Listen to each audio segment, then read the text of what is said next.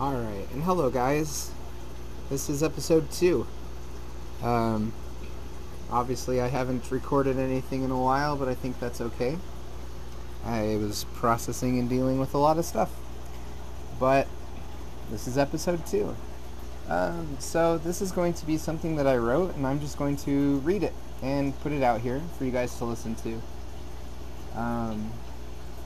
So it's titled Hiding, and it's kind of about this pattern that I realized that I had of hiding. It started when I was a young child, but I'll explain that when I read it. It's all there. But thank you guys so much for tuning in and listening to me talk about my experience in this world. It means a lot to me that you are here and that you are willing to take the time to hear my story and kind of get to know me, and I hope that you can walk away with something as well. So I'm just going to read this. So it's titled Hiding, a story from an adoptee by Chad Otoski. When I was a young child, I liked to hide. Not your hide-and-seek kind of hiding, although I was really good at that game. I would find places to hide, like the top of a linen closet, or I would climb up to the top and rearrange the blankets to build a small fort, and then I would fall asleep there. It felt safe in these small, confined spaces. It felt safe knowing that no one could find me. I can't say for sure how young I was when this behavior started, but I know it started young, and I know it continued into adulthood, although the hiding pattern changed as I became an adult. At times, my hiding caused a lot of panic for my caretakers. There were several occasions where the whole neighborhood was summoned to start a search party, and I think the cops were called on one occasion, but I'm not sure. I also believe that this caused a few babysitters never to come back. The worst one that I can remember was when I was maybe 14 or so. I had gotten into an argument with my parents and had the urge to hide. This memory helped me understand why and opened the door to explore the why behind this behavior. So after this argument, I went out into the storage room in our garage and constructed a hiding spot. I climbed in and laid down, and I did not want to be found. Neighbors were called, friends were called. I remember people coming into that room and being within feet of me, yelling my name. I remember hearing their concern for my safety and talking with each other about how much they hoped that I was okay and that they felt bad for me. Why did I not want to be found? What drove me to hiding? I'm now 34 and have been doing a lot of work on healing my inner child and becoming a whole person and working to understand myself better. I realize now, as an adult, that this pattern persisted into adulthood. The only difference is that as an adult, I am now my own caretaker. No one else has to go looking for me because no one else is responsible for me. This behavior as an adult has the same mechanics. Something happened that would trigger me to where I don't want to be seen or found, so I leave. In college, it looked like finding a random party to crash where I would be anonymous, or turning off my phone and just going somewhere alone. Long car drives with no destination in mind and no thoughts about how to get back. Walking in one direction until I felt it was okay to turn back, or getting so drunk or high that I completely lost touch with reality. Being lost. Fast forward to being married in my late 20s, and the cycle continued. By this time, I had my drinking and drug use down to a minimum for the most part, yet the cycle of wanting to disappear and hide was still there. In marriage, it looked like leaving. An argument would happen, and I would get that same trigger, and I had to go hide. I'd turn my phone off or block my wife, and I would leave. I did not want to be found. Sometimes I would leave and just go drive, and sometimes I'd go sit at a bar and strike up conversations with random people. Again, that anonymity. You see, from the outside, this might look like normal behavior. You get into a fight, so you take a break and go do something to calm your mind, right? But there is an anchor in my mind. It goes deeper, and it goes back to birth. It goes back to when I was handed over from the woman whose body grew me into the hands of complete strangers. I can't remember it in my conscious, but when I talk about it, my body remembers. You see, I was never running away. I was seeking to be found. My body believed that it was always lost. I was in a constant place of searching. I can clearly feel that desperation to find something. Those times that I was hiding in the linen closets, I wanted to be found. Because if I could be found, then that would mean that I was wanted, and perhaps that I belonged. That deep-held belief that I was not wanted because I was given away, that tragic and traumatic event of being separated from my mother as a baby, became an anchor in my mind that I was constantly trying to pull against. You don't belong here. This is not your home. This is not right.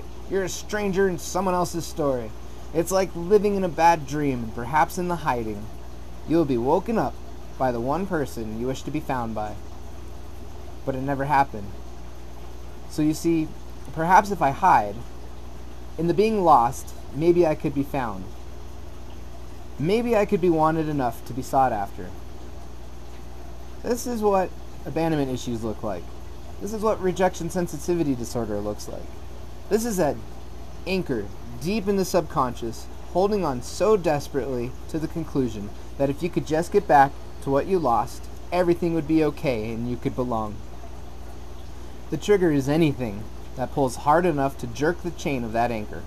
Anything that says, I found you, pulls on that anchor, yelling, hey, you've been found. But my body says, no, you are not the one I wanted to be found by. So I hide. Anything that says, I don't want you here, or you're not good enough, you don't fit in here, you don't belong here, you see? Since I never knew where that anchor was originally laid down, in all these years of tugging and dragging that anchor around, even my ship is lost. The anchor is not in its original place.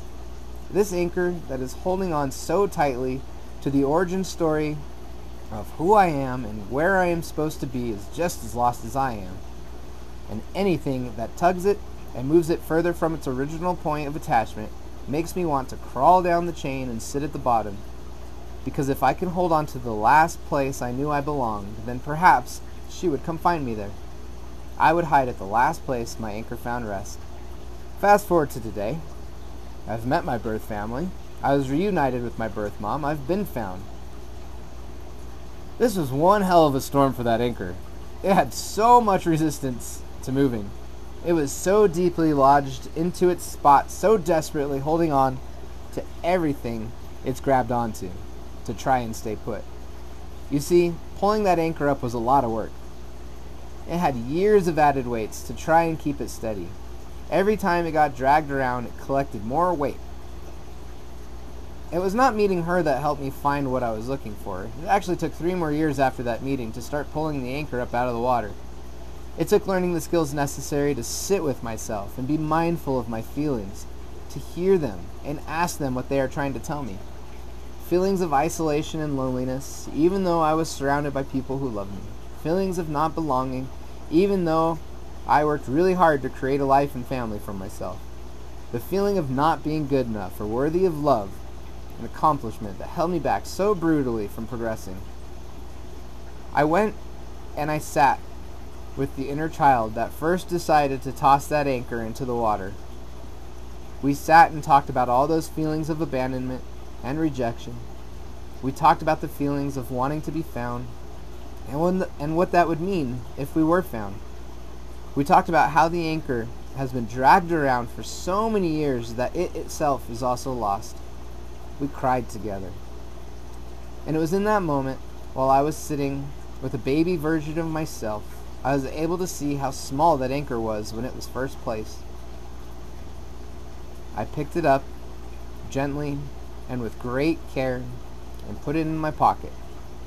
I left baby me with a caretaker who would never leave or abandon him, a place to call home and a place to find belonging. For me as a Christian, that caretaker is Jesus, the only consistent character in my life.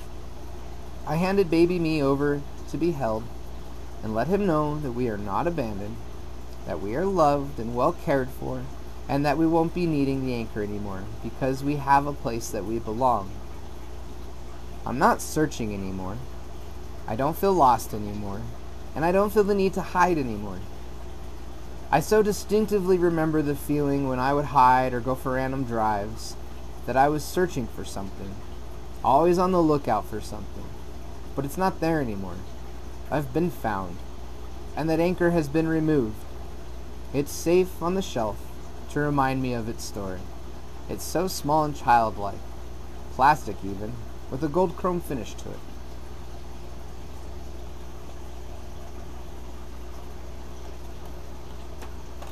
So that's what I wrote on hiding. Being adopted, there's always this underlying emotion of not belonging. It's something that a lot of adoptees can relate to.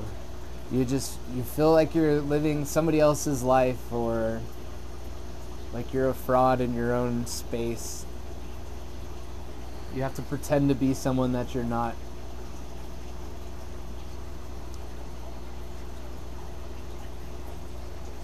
And it's challenging to come to terms with who you are when it's always been such a mystery. A lot of times people that I talk to this about will try and tell me that I did belong, that my family that raised me loved me, and that I was part of that family. And yes, those things are true, and I was very fortunate to have a wonderful family that raised me. But that doesn't override those feelings of not belonging, or like you belong somewhere else. And so if you know somebody who is adopted, I would just encourage you to be mindful that those feelings might exist in them too. And though they are in a loving environment and there's people that care about them deeply, there is this anchor deep in their mind that might want to be found, and they might have a lot of resistance to being found. But we can never go back.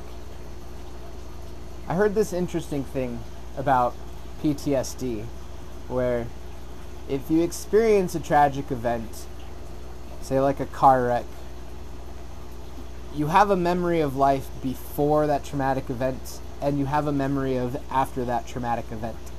So your mind kind of places that anchor down there at that moment when that traumatic event happened. So you can remember life before it. As an adoptee, being adopted, I was 3 weeks old when I was adopted.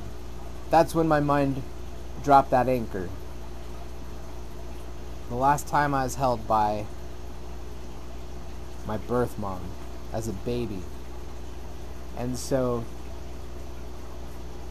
I don't have a memory, a conscious memory of before that traumatic event.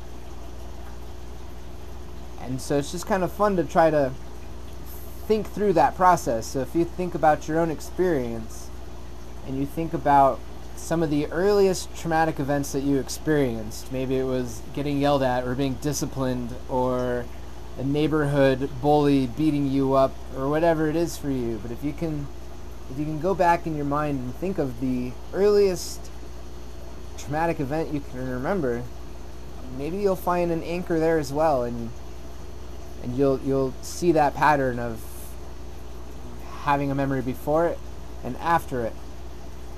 And if you did drop down an anchor, ask yourself, what am I trying to get back to?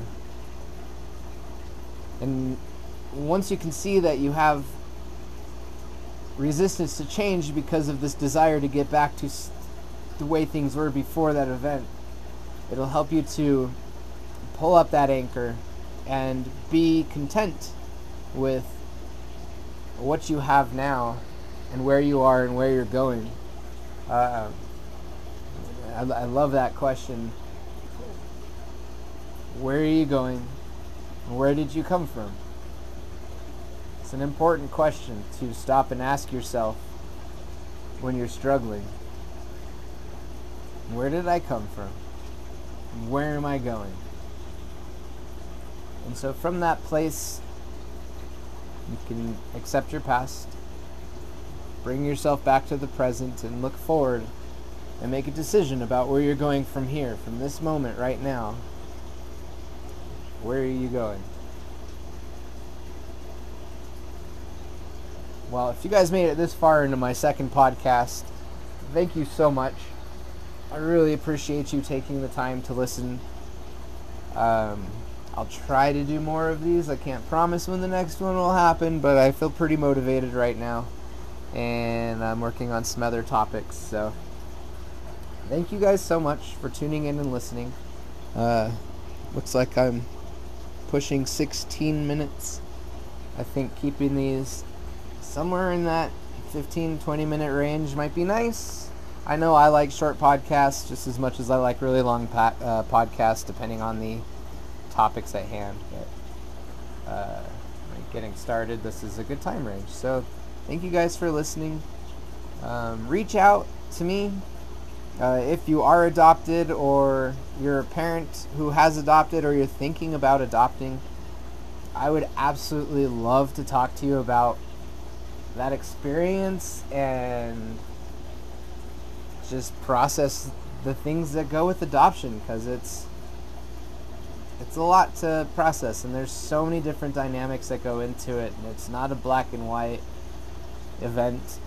It's such a different experience for everyone involved, and there's a lot to be learned and thought about in the process.